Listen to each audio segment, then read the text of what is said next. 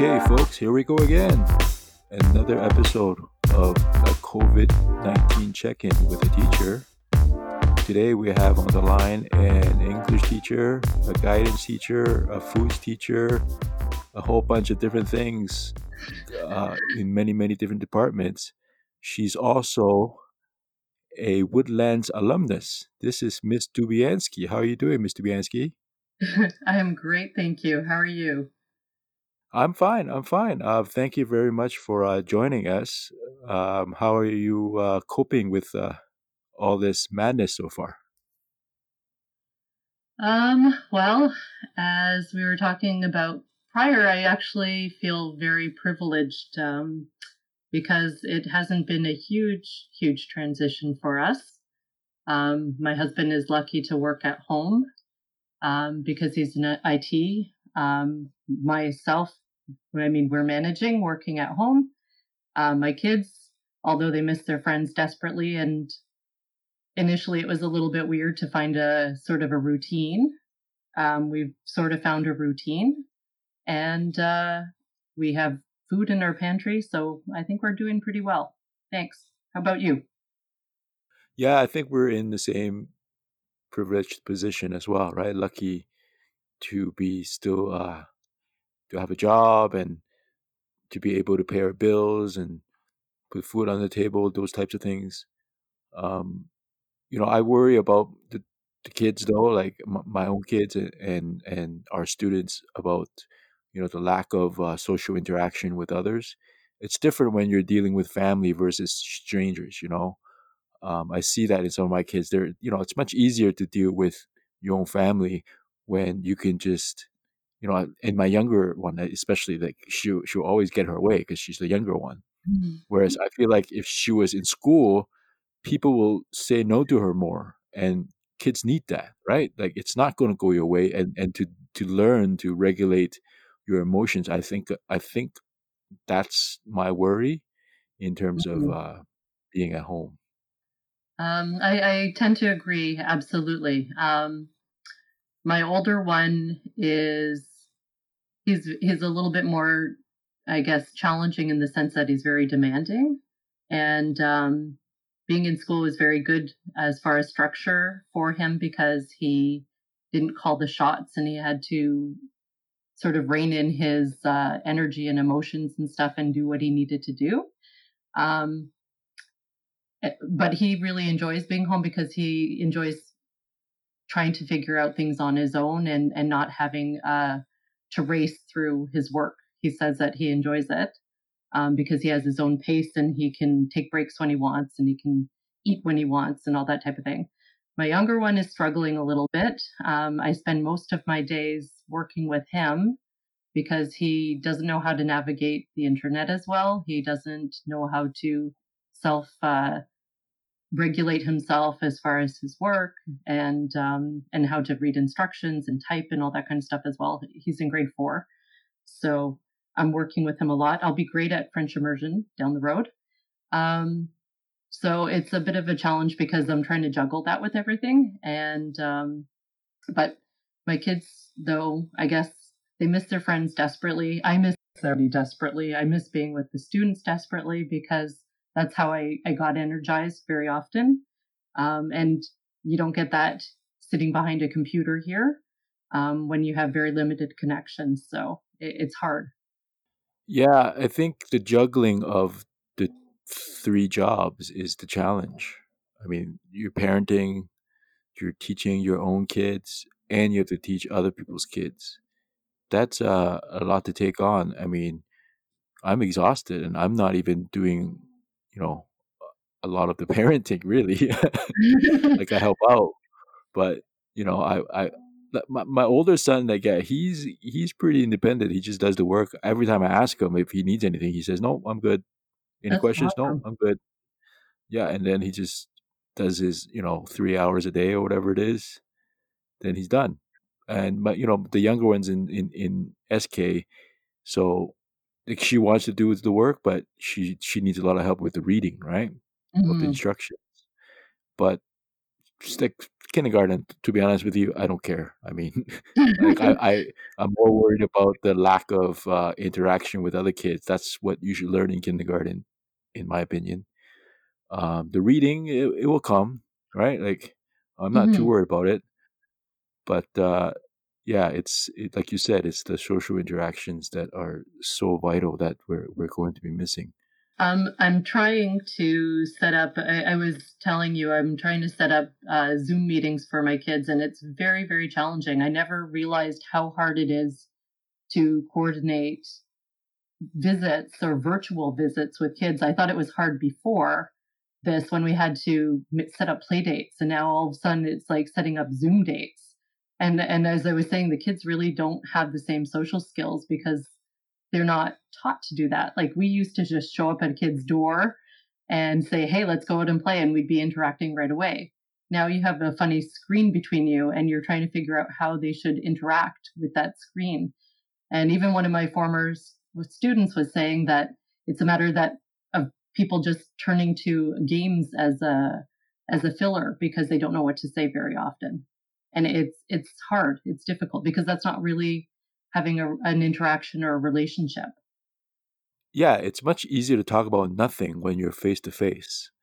I think the screen aspect makes it a little worse because you're just looking at each other's face. Whereas if you're next to each other in each other's physical presence, there's it's just I don't know for whatever reasons there's just more things to talk about, just your environment, or I think mostly it's because you're looking at the same thing, right? If you're in the same room, let's say our students in the cafeteria or whatever, right? Mhm.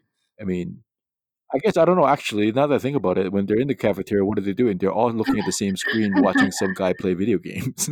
Yeah, it's So I true. don't know. Uh, Maybe I'm wrong here, well, I think it's a skill but that I think the interactions are different. yeah, they're absolutely different, and I think what's happening is it's forcing kids now to learn how to do it, and I think that's a pretty cool thing in some ways. I think the thing they don't realize is they don't realize what the other person is seeing, right? Because at a younger age, they haven't developed that sense of um, spatial awareness, right? Well, okay, the person Mhm, watching me is looking at this at my camera like this, and they'll probably get bored after a while. I don't know.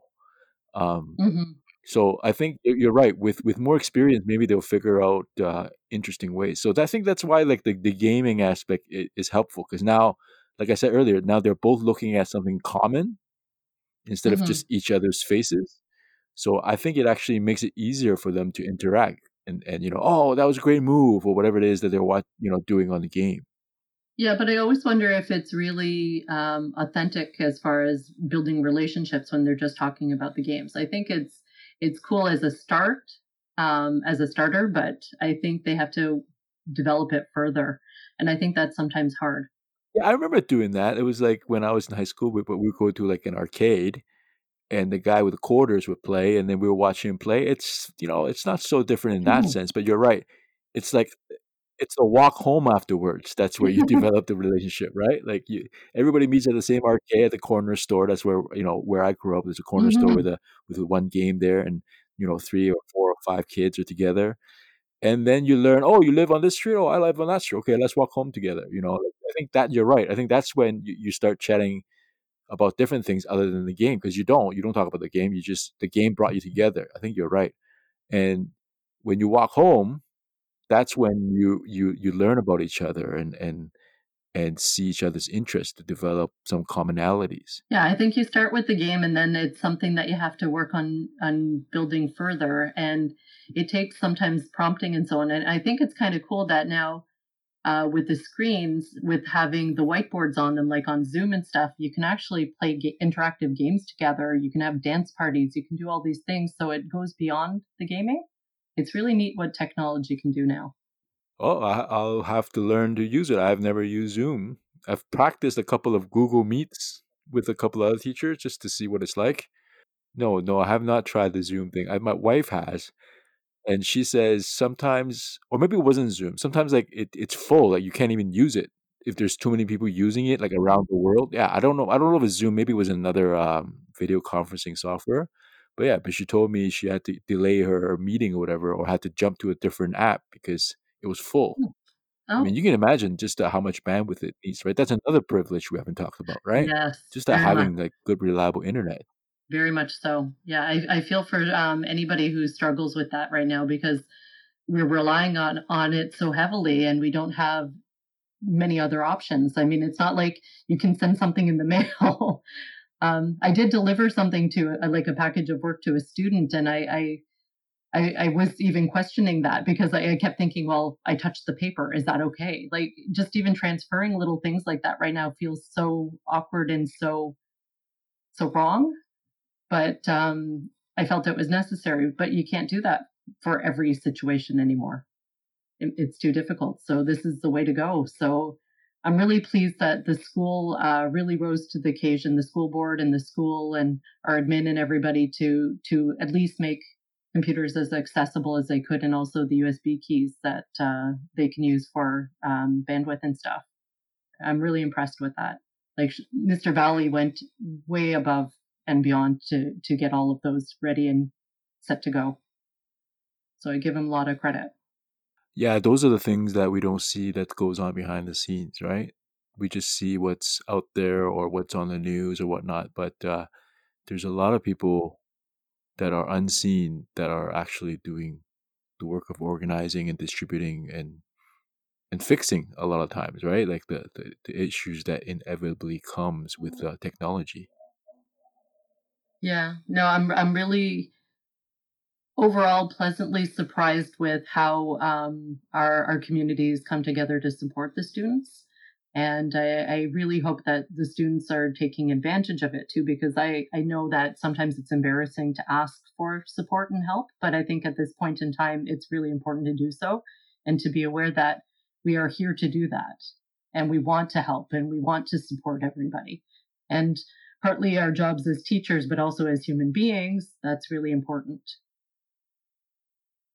Well, let's try and end on a hopeful note. What are you looking forward to?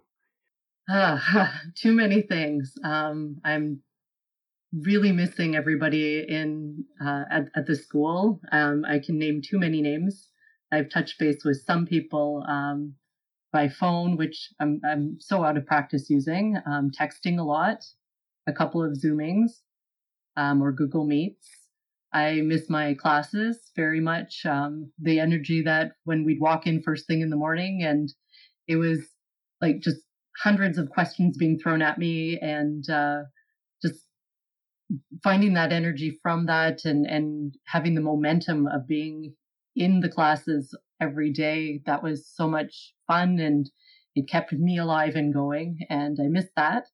I miss my kids having their activities because I got a lot of joy out of watching them. So when hockey died and everything else collapsed, that was very, very hard. So I can't wait for that to start again. Um, I can't wait to have gaming parties again with some of our shared friends and board game parties and all kinds of stuff like that. Just the normalcy of being able to have connection with people. And I mean, it was interesting. I've listened to some of your podcasts about introversion versus extroversion, and I am an introvert, but very much agree there is some need for that interaction too. It is selective, and yes, you need a big break from it after the fact, but it is still very necessary, regardless of whether you're extroverted or introverted or an ambivert. You need that human interaction, whether it's small scale or big scale, just to keep you going, because that's what reminds us that we are who we are. So, and I look forward to seeing you. I think it's very cool that you're doing this because I think it's very important for us to be reminded of this is our like our family away from our family, right? So it's important to keep doing this with the podcast and such. Oh, thank you very much. Yeah, that was kind of the idea to kill a few birds with this one stone kind of thing. You know, have myself be able to connect with some of my colleagues and colleagues connecting with me. And when I post it, hopefully some students are able to make a bit of a connection to our personal lives and also some of the alumni. students who've graduated have also commented on missing the That's woodlands. very So it's a cool. special place, and it's made up of special people like yourself who was a student and now a teacher there. So one of these days we'll have you back to talk about the old days. Um, anyway, thank you so much for joining us, and I'll see you soon. Okay. Yes, thank you so much, and keep doing what you're doing. I think it's fabulous. And be well. And everybody out there as well.